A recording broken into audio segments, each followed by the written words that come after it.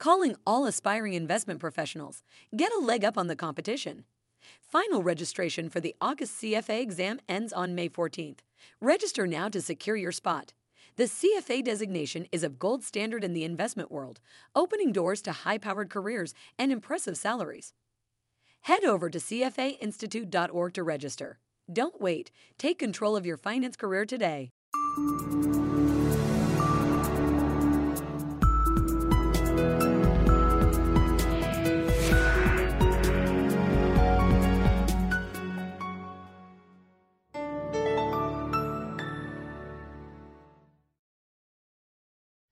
Welcome to another Take 15 episode from CFA Institute. I'm Dave Larrabee, and today I'm joined by Robert Johnston of Eurasia Group.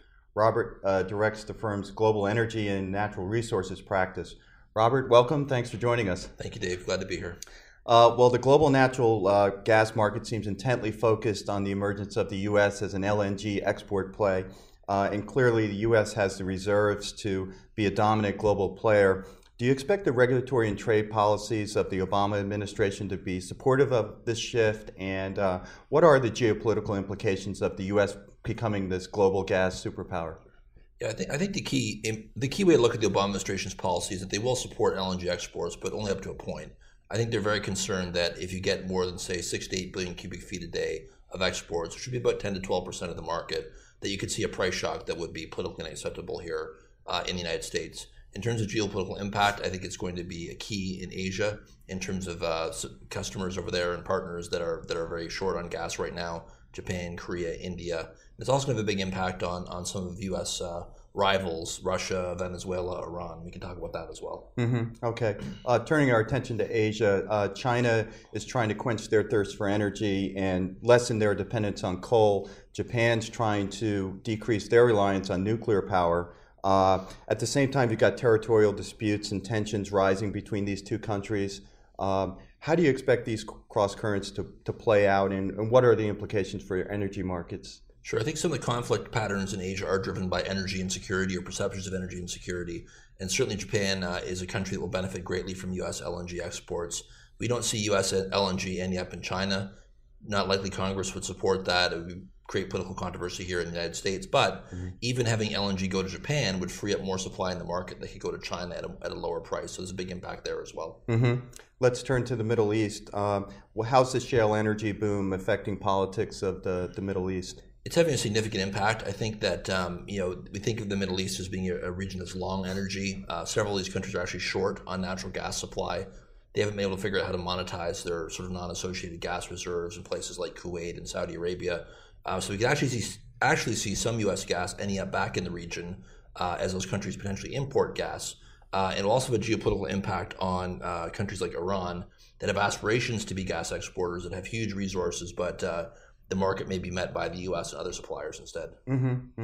Closer to home, just this week we heard that Hugo Chavez of Venezuela passed away. What does that mean for energy markets? Yeah, Venezuela is an interesting case. It's somewhat like Iran in the sense that Venezuela's gas potential has not really been developed. There's been projects on the table there for 15 or 20 years for LNG that have never gone anywhere due to political unrest. I don't think that's going to change anytime soon. But if we get a new government in place, there's a potential for gradual energy reform that can have a significant impact, particularly on the oil market. Okay. Let's turn our attention to some of the risks out there. Environmentalists have been especially vocal in their opposition to hydraulic fracturing or fracking.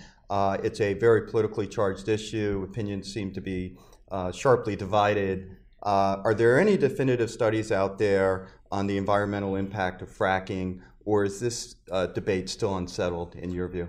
I think there are some definitive conclusions about fracking in the sense that it is safe if it's done properly. And most companies, probably the overwhelming majority of companies, do it properly in terms of cementing the wells to ensure there's no water contamination or no fugitive emissions. But all it takes is 1 or 2 companies to do it improperly and have a significant public health impact.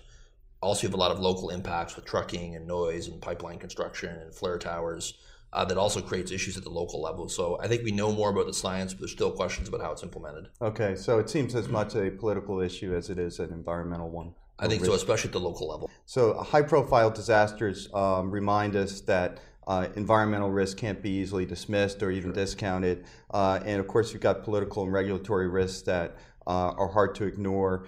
When it comes to the energy markets, are there any risks out there today that maybe go underappreciated by investors? Yeah, I think on the environmental side, I would look closely at the sort of oil shipments by rail story that's emerging in the U.S. We don't know how the rail system will hold up over time as all this, hundreds of thousands of barrels are moved by train. It is safe, but again, it all takes is one accident. On the geopolitical side, I think I'd be very focused on Iran and the nuclear standoff there with Israel and the United States, and also Venezuela with the uncertainty what comes after Chavez. So if we do see this globalization of the natural gas market and the U.S. becomes a global dominant player, where are the opportunities for investors? Are there some themes out there we can focus on? Yeah, I think the key theme I'd say is sort of first mover advantage. Which U.S. exporters, and probably in Canada as well, are going to get their contracts signed, their permits in place, and get into the market first. Because the Asian market will probably become longer gas over time. Pricing will shift, and there may be a limit on how much exports can actually be approved in the U.S. So it's important to look at the projects at the front end of that queue. There's a long list of projects that want approval, but not all of them will get it. Fascinating. Robert, thanks very much for sharing your me. insights with us today. And thank you for watching. You can access our full catalog of webcasts at cfawebcast.org.